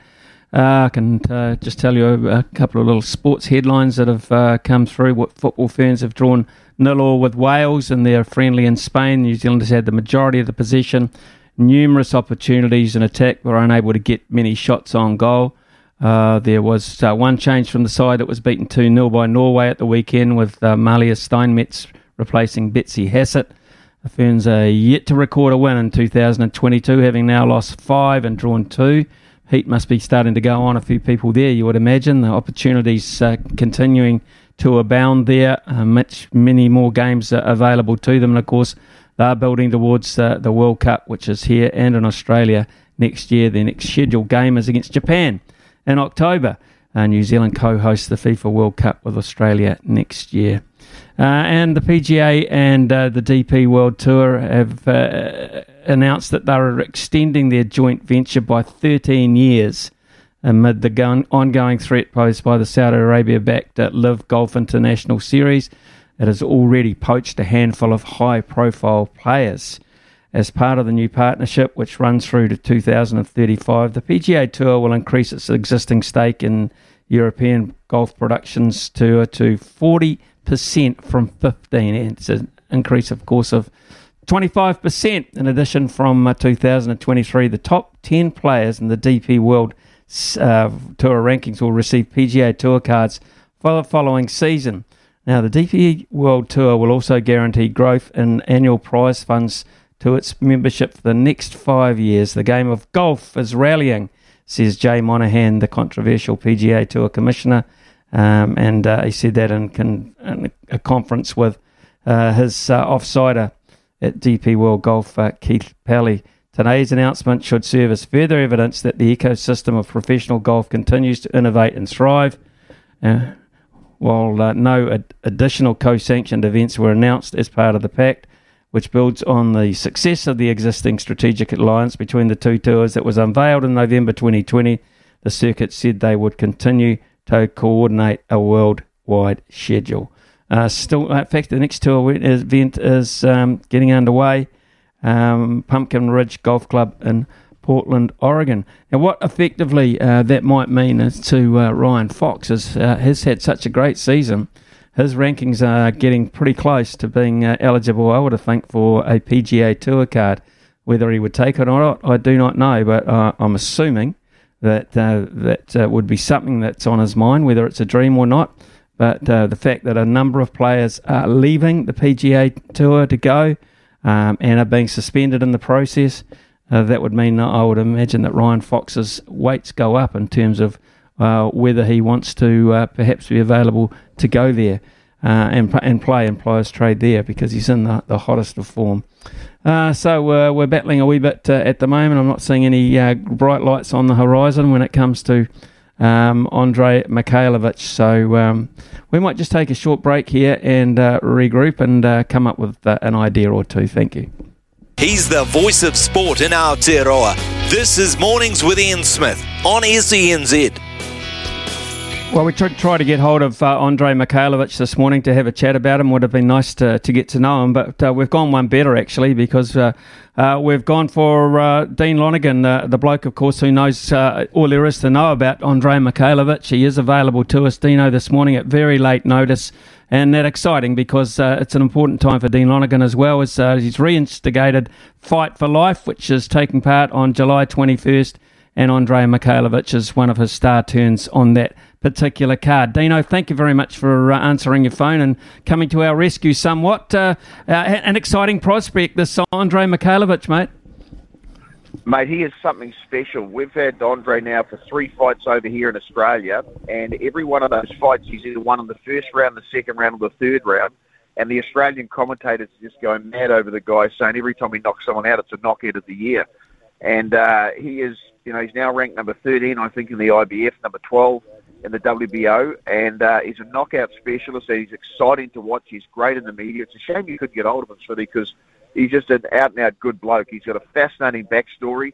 He was part of a whole lot of Russian immigrants, not immigrants, but Russian orphans that came over, I think, in the late 80s, early 90s, and he was part of that wave when he came over as a baby, and adopted into a New Zealand family, and had a bit of a rough ride through his teens, and then found boxing, and now he's married, would you believe, at 22, 23 years of age. He's got a couple of kids, and he's also an engineer and a full-time boxer. So the guy's incredibly talented, and I got to say, something very special, and he's made a big name for himself here in Australia, and he's about to make a big name in New Zealand. He's taken on a guy called Francis Whiteye, who just fought over here in Australia. Whiteye's 5-1, never been stopped, and I can promise you this, Andrei Mikhailovic will stop and knock him out on Fight for Life night, and it will be spectacular. And if you're going to go to Fight for Life or you're going to watch Fight for Life, Andrei Mikhailovic is a guy that you really want to watch, because I'm telling you, Smithy, he's very talented, and I think he's capable of going all the way. It's an interesting story, Dean. I mean, that's a book in itself already, isn't it? When you look at that, come over as an orphan, get adopted, and then just have that determination to make a life for yourself. Incredible. I mean, is he the kind of boxer, if the knockout didn't come early on in the is he a distance fighter as well, do you feel? Yeah, look, he is. There's no doubt that he can go the distance. And what's happened, Smithy, is he used to fight at a weight called super welterweight, which I think off the top of my head is about 69 kilos. He's now fighting a weight up at 72, 73 at middleweight. What that's allowed him to do is that you don't have to lose that weight, so it's made him a lot stronger. And the fact that he's stronger, he's now knocking guys out. So he's more than capable of going the distance. He's got great boxing skills. He's trained by Isaac Peach. He's got a little centre of excellence going out there in West Auckland, the Waitax, mate. It's in the middle of nowhere, and you come into this massive place where he's got a gymnasium built. He gets a whole lot of people coming from wild West Auckland to train with him. Not only to train, but also to, just to keep fit and healthy. But Isaac Peach is I think he's one of the master coaches at the moment in New Zealand boxing, and he's also got a guy called Jerome Pampalone who's going to be on the Fight for Life as well. And he's up against Francis Chua, I think the guy's name is, Chucky. And named after Chucky, the doll on, the horror story. But, mate, he can really fight. So we're in for some great real fights as well as the celebrity fights on Fight for Life on July 21.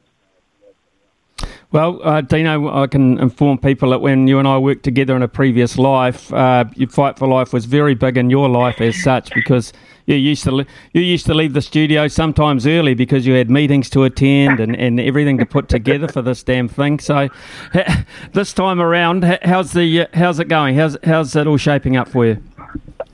Look, it's busy as all heck, Smithy, because me and my son Liam are in Australia right now. We've got a world title fight, would you believe, with Jai Opetaia this Saturday night at the Gold Coast Convention and Exhibition Centre. And he's fighting a guy called Maris Breedis, who's the #1 cruiserweight in the world. So that's a big deal for us. And then we come straight out of this, fly back to New Zealand, then put Fight for Life on July 21. Fortunately, we've got a good team at home who's doing the leg work and putting most of it together. And, mate, we'll just put the finishing touches on it when we get home. Okay, so after Fight for Life for Andrei Mikhailovich, is the possibility of a bout with, is it Michael Zarafa on the cards?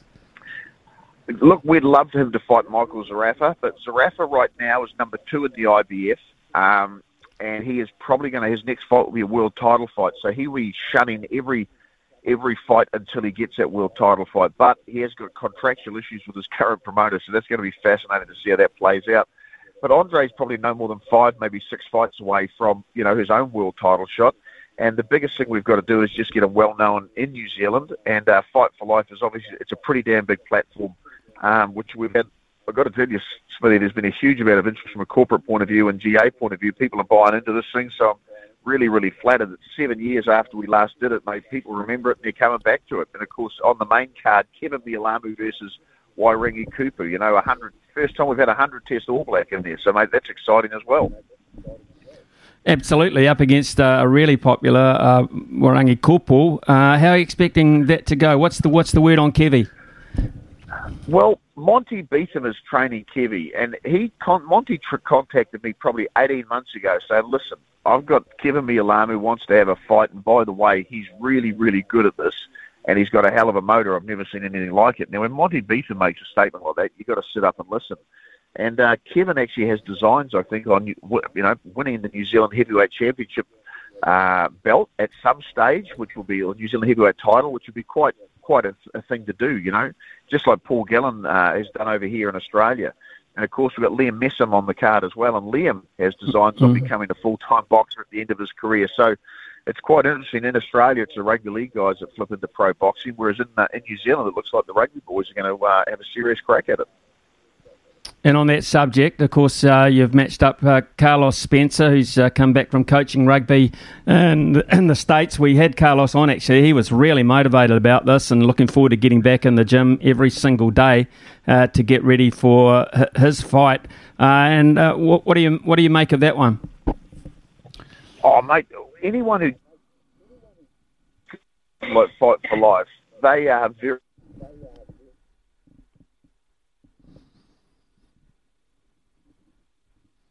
in New Zealand rugby history. I don't think there'd be one person in New Zealand didn't know who he was, so that's enough to make him motivated because, mate, he doesn't want to go out there and lose, Okay, so let's look at how people can get involved in it. I mean, usually you sell these things out, you're so damn good at it. So what's the situation with availability, etc., and how can people get hold of things? If you want to buy general admission tickets, just go to eventfinder.co.nz. That's eventfinder.co.nz. And if you want a corporate table, get hold of Jenny on 021 851 637. That's 021 851 637, and mate, she'll look after you. And we've only got a few corporate tables left, so get in quick. And mate, I'll tell you what, Smithy, it's been flattering and humbling to see how much people remember this event and want to go to it again. Dino, just before we let you go, and thank you again for making yourself available at the last second, the Warriors are home now. So massive occasion back in New Zealand. I know you've had boxing on your mind, etc., but you would not have been ignoring the Warriors' plight. What are you expecting out of the homecoming? They had a porphyry yesterday where they were welcomed, a lot of them for the first time ever, to Mount Smart Stadium. They've been away from home for 1,000 days. What are you expecting? Well, hopefully they rise to the occasion. I think they got the West Tigers, which is a club that's in their own bit of strife. I know they've got a sold-out ground, so I would expect the Warriors will rise to the occasion, and they should win this game and win it with some ease. The club, I've got to be honest with you, nothing short of a massive disappointment this year. But now they're back on their home ground. There's no more excuses, and they just got to get on and win. If they want to win over the New Zealand public, you got to win, and it's got to start here. And of course, with the great Stacey Jones in charge, I'm hoping that'll be the case because he's one of rugby league's and life's good guys. Yeah, I was going to say Stacey Jones at the helm, something that we perhaps we didn't expect. He's classed himself as just an interim coach at this stage. So, yeah, interesting for Stacey. It's probably something he didn't expect. Well, I guess he was assistant coach, I guess, to Nathan Brown, and he's the obvious replacement for the short term. So we'll see how Stace goes. And I've got to say too, Smithy, just quickly, big shout out to my two major sponsors on Fight for Life, Burger King, who will be nothing short of fantastic, and of course the Build people, mate. They've been both incredible sponsors. Without them, we couldn't be doing it. So I've just got to give them a bit of a plug there, mate, as you well know. Yeah, and I don't mind that at all, Dino. The other thing, I've got to ask you this. I mean, he's been a friend to our other show, Jimmy Bannigan and Mel Meninga and the Maroons and all those boys might be hurting a wee bit this week, yeah? Oh, they certainly were. I could not believe the result. What was it, 42-something? It's like I went to bed early over here because we're in Queensland at the moment. The game was in Perth. I went to bed early, and Queensland were ahead. They'd scored the first try. It was 6-0 up, and then they got destroyed in the second half.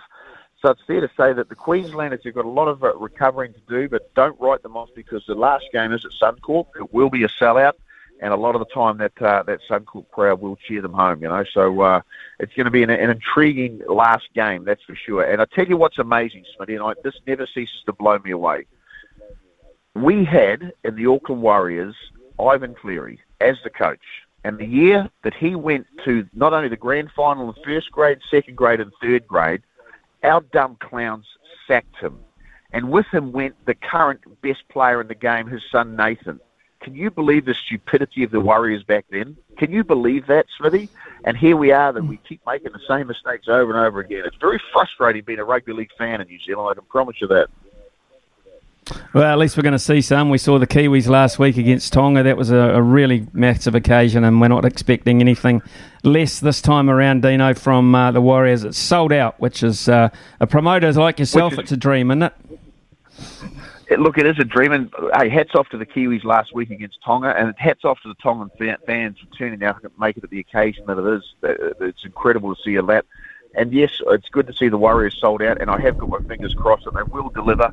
And what I'd love to see too, just quietly, Sean Johnson set up and score a couple of tries, kick the winning goal, and they come home with a victory, because that'll keep people coming through the gates. Because right now, there are no more excuses. 1,000 days away from home, it's a long time. But they're home now, sold out crowd. That's about as good as it gets.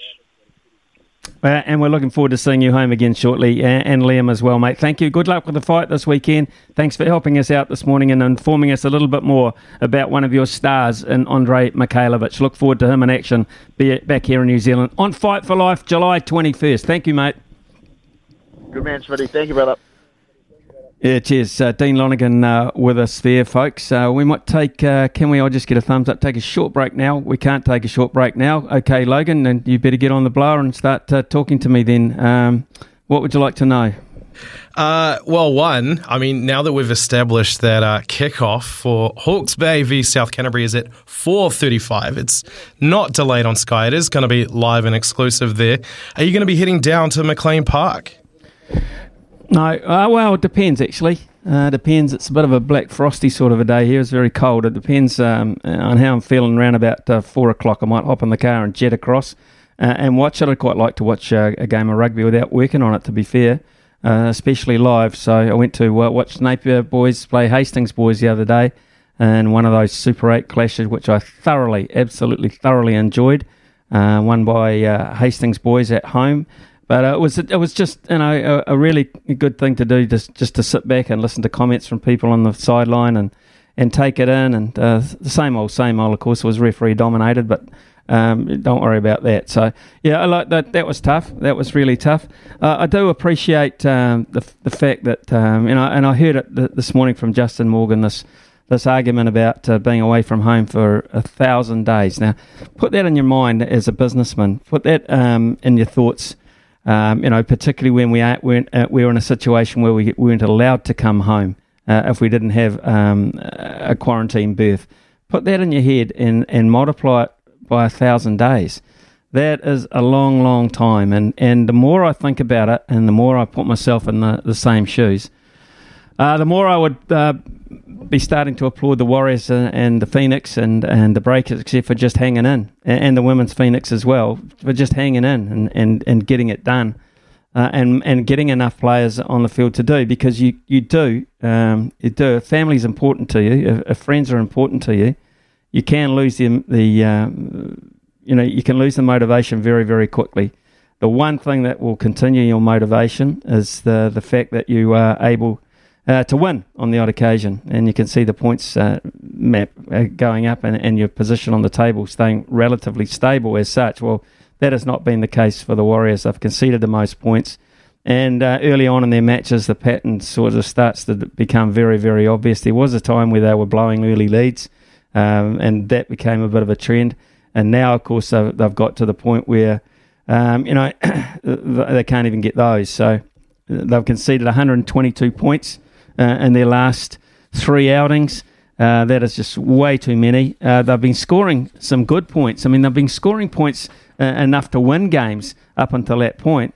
But it all just turned to custard, didn't it? That 70-point thrashing that they got against the Melbourne Storm, that hurt. I think that set them back mentally and as much as anything else. So, but I recall times when I was in Pakistan on the other side of the world when phones didn't work, when you hope like hell you'd get a letter from home. You're only away 6 to 7 weeks, which is a shade under 2 months, and even then it gets a bit depressing when you can't make contact with home. These days, of course, a lot easier with technology. You can Skype, you can phone, you can do whatever you like any time of the day. There's nothing like being home and being able to actually physically be with the people that you love and be around, and it makes you so much more comfortable in your job, as a young father. What it's like yourself, Logan, when your daughter gets a bit crook or whatever, you're very concerned about that. It becomes priority number one. So you can sympathise with these guys, and whilst it's their job, and I'm not, I'm sounding like a bit of a lamenter on their behalf, I can understand their point of view.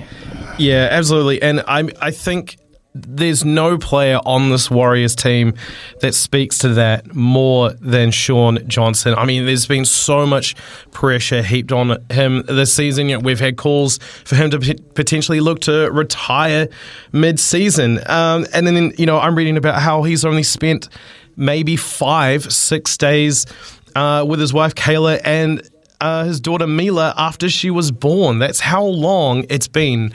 August 2020 was when Mila was born, and if you think about how long that is, the amount of time to be away from your family like that, things like, FaceTime and everything are great, but you just cannot substitute that one-on-one personal time together with your loved ones. And I saw that yesterday on the news, Smithy, with the poulpity that the Warriors had there at Mount Smart Stadium. You could see how much it meant to the likes of Shaun, to the likes of Tohu Harris, to be back there at their actual home.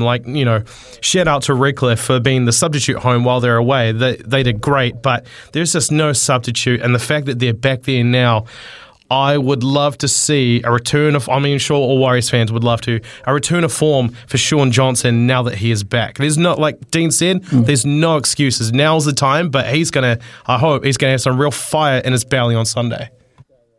Well, they've got to find defence. It's as simple as that. If they can find a defensive line, if they can find it hard.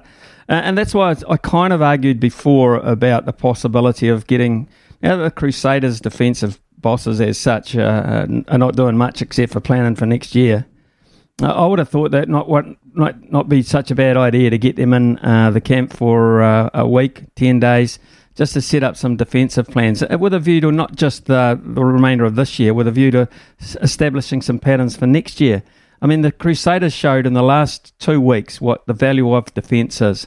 In the semi-final match, 122 tackles against all the possession in the world that the Chiefs had. They shut them down, and that was, I think, the catalyst for them to go to Eden Park and effectively do the same thing again. Now, 2 weeks in a row against fairly handy attacks tends to suggest you're quite organised in that department. So I would have thought that Cameron George is looking outside. I mean, defence is defence in rugby or rugby league. It's about your communication. It's about making sure the gaps aren't there, and it's making effective tackles and preventing offloads, etc. And that happens in both codes. I could have been talking about both codes there. So the Crusaders have got it sussed. There's no doubt about it. When you're leaking tries and it's not happening within your group, perhaps you have to look possibly to go outside. So we've got 2 or 3 texts that have come in. Sorry, but aren't most of the team from Australia? Only about 30% of the players are from New Zealand. May well be the case, but that's 30%. That's It's 30. It's a large number, and of course, a lot of those guys too have been not at their own homes in Australia, have they? They've been in. They haven't been able to come and go. They've been based with the Warriors in camp as such. Smithy, I watched Andre fight a couple of years back on the Junior Far undercard. He was awesome. Thought to myself, then this guy's the business. Big raps from people about Andre Mikhailovic. Shame we couldn't get to talk to him. We may try again at some point because his upbringing sounds very, very interesting. And Craig has come in and said the Warriors have leaked tries to unopposed overlap wingers for years. Hope they sort it out, but I doubt it. Craig from Te Puke. Thank you very much for your text, folks. It's 11:30 here on SENZ, which means it's time to light up the lines. 0800 150 811. 150, yep, $150 from the TAB up for grabs this morning. So it's going to be very hotly contested, along, of course, with the sleep drops. Wish you all the best in being successful. Ian Smith's had a good match here. Stumped by Smithy. Ian Smith really is top class at his job.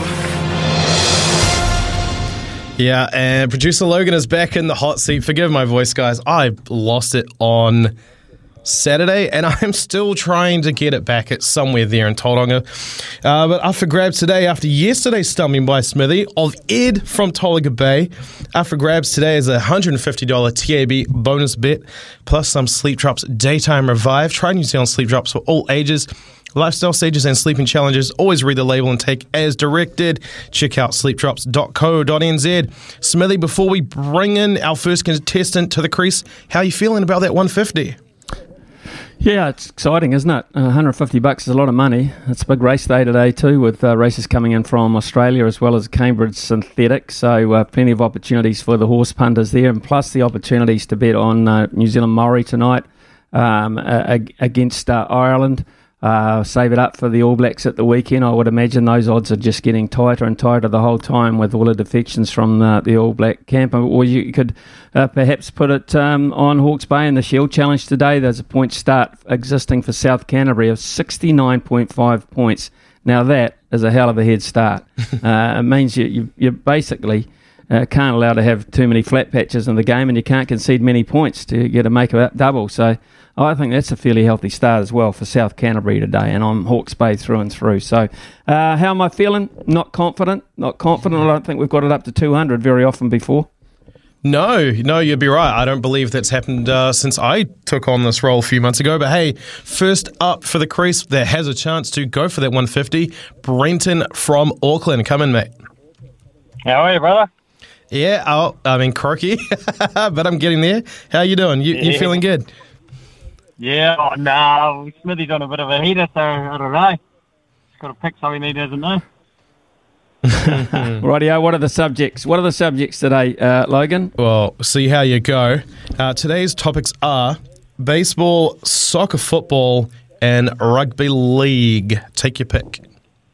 I'll go rugby league. See how Smithy goes here.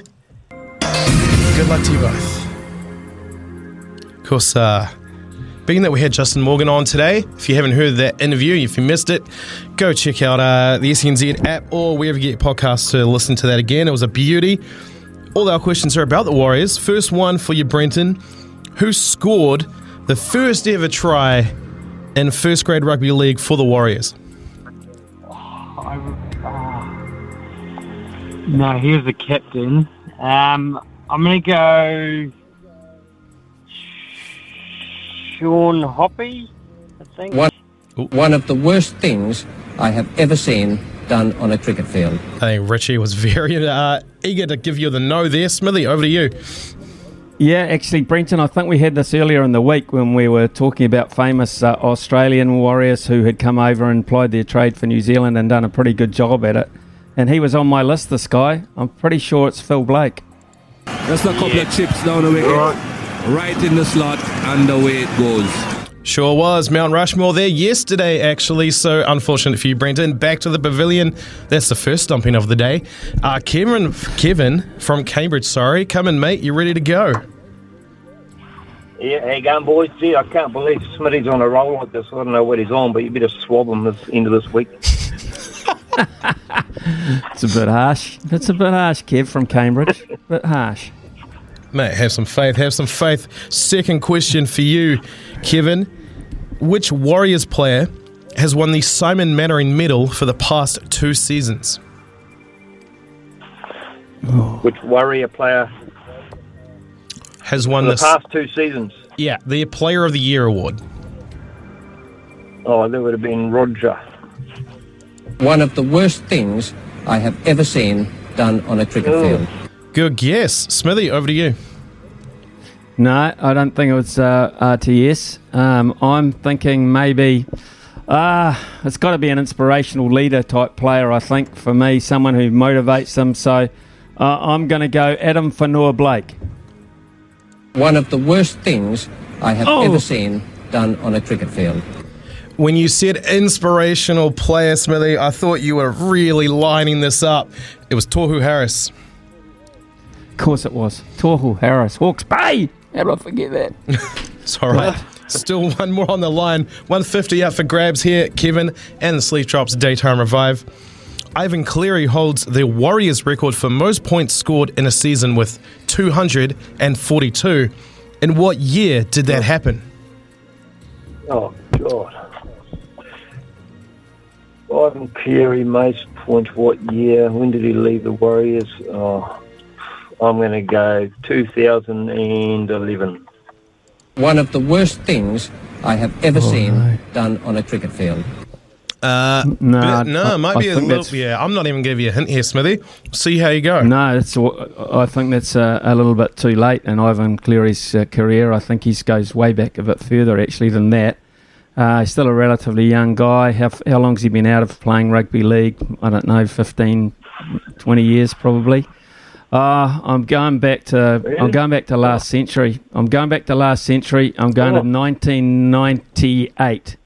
One of the worst things I have ever seen done on a cricket field. You were a lot closer, Smithy. 2002, the year the Warriors made the grand final for the very first time. Of course, they lost that to the Sydney City Roosters. But hey, yes, Ivan Cleary. Well, you like Penrith Panthers. You can be a fan now, Kevin, because you've got up without getting up. You've got up. I don't know, the quirky rules. The bloody quirky rules of this game. You can have 3 wrong answers and still win, because the host is an absolute dipstick at times. I should have got Tohu Harris. Should have got Tohu Harris. That would have put you to bed straight away. But Kevin from Cambridge, stay on the line, my friend. You have won $150 worth of TAB product. Thank you, Smitty. Invest it wisely and make a fortune, my friend. Good luck. Good. It's going on the Irish on Saturday night. Ooh, going on the Irish. Yeah, don't mind that. Don't mind that from a betting perspective. Heart doesn't like it, but mine says that's not a bad option at all, and they are big outsiders. 11:40 here on SENZ, so Kevin is the winner this morning. We'll be back very shortly here as we look to wrap up the hour. New Zealand for making Polaris New Zealand's #1 selling side-by-side brand. Summer or winter, he's the voice of sport in Aotearoa. This is Mornings with Ian Smith on SENZ. Well, it's 11:45 here on SENZ, and Paul Moati has joined us from the TAB, the godfather of the book down there. And Paul, quite interesting, isn't it, to look at the rugby markets all of a sudden? There's a big one, of course, this afternoon in terms of Hawke's Bay people, the Ramphele Shield, where you've donated a 69.5-point start to South Canterbury, and then, of course, Maori against Ireland tonight. Tell us about those markets and the interest in the betting.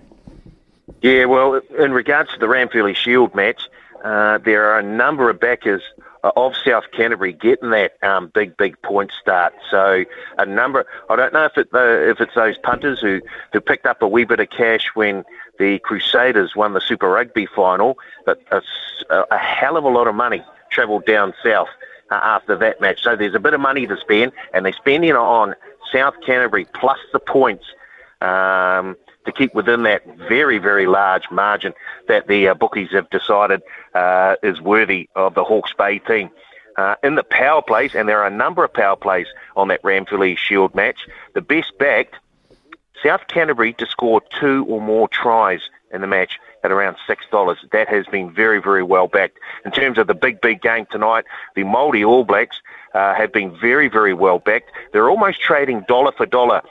In fact, we've taken so much action on the Māori that we've had to bring them in to $2 to win the match tonight. Ireland now out to $1.80. We did take a $5,000 bet yesterday on the Irish to win the match at $1.62, but that's still not enough to sway the bookies towards the Irish. So plenty of support for South Canterbury in the Ranfurly Shield match and plenty of action on the Māori to win the match. They're now backed into $2 to beat the Irish tonight in Hamilton. Two massive games at the weekend too, Paul, the homecoming of the Warriors against the West Tigers, and of course the All Blacks are ravaged by COVID, it seems, and we're not sure it's come to an end yet, against Ireland, who must be surely strengthening in the market because of that. Yeah, they certainly have. Last week, the Irish were $4 to win the first test against the All Blacks up there in Eden Park. The All Blacks were around the $1.22 mark. Off the back of that COVID news, with the fact that the midfield pairing were the most likely midfield pairing for the All Blacks out with COVID, they're now up to $1.27, the All Blacks, to win that match. And they'll probably move a wee bit more with the money that we're starting to take on the Irish. They were already very, very popular with punters before the COVID news, and they've jumped on even more. So Ireland now into $3.60, All Blacks now out to $1.27. Okay, and the Warriors, have you got them much faith? There's usually a lot of sentimental money, even when they're away, but what about now that they're home? Well, that sort of faith faded slightly when they were going through that patch in Australia, but the faithful are back. They're back in the Warriors. They're $1.58 to win that match on Sunday. 3.5-point favourites as well. Punters backing that as well. They are all over the Warriors, I can tell you. West Tigers currently $2.30 to win that match, but the faithful are back. They love the Warriors. They're going to welcome them back. Sold out crowd. Watch out. If the Warriors win, we'll be sending out checks to just about everyone.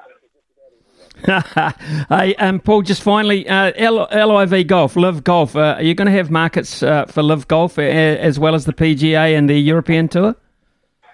Yes, we will. We had markets out for that first Live Golf tournament in London, and the boys will get markets out for the next tournament as well, which I believe is in the States, not too far away, actually. So the boys are working on that. Of course, there's plenty going on over in the UK in the build-up to the Open Championship. Irish Open is on this weekend, and Ryan Fox is right in the market as well. Yeah, and I would imagine because of his ranking now at the 56, he's going to become eligible for a lot more tournaments as well. And just finally, we can't ignore Wimbledon either. I know it's only week one and a lot of these games are a little bit lopsided, but there's always upsets, Paul, and we've got the old favourites and the young guns, the Medvedevs and co, all allowed to play at Wimbledon. How are you seeing this?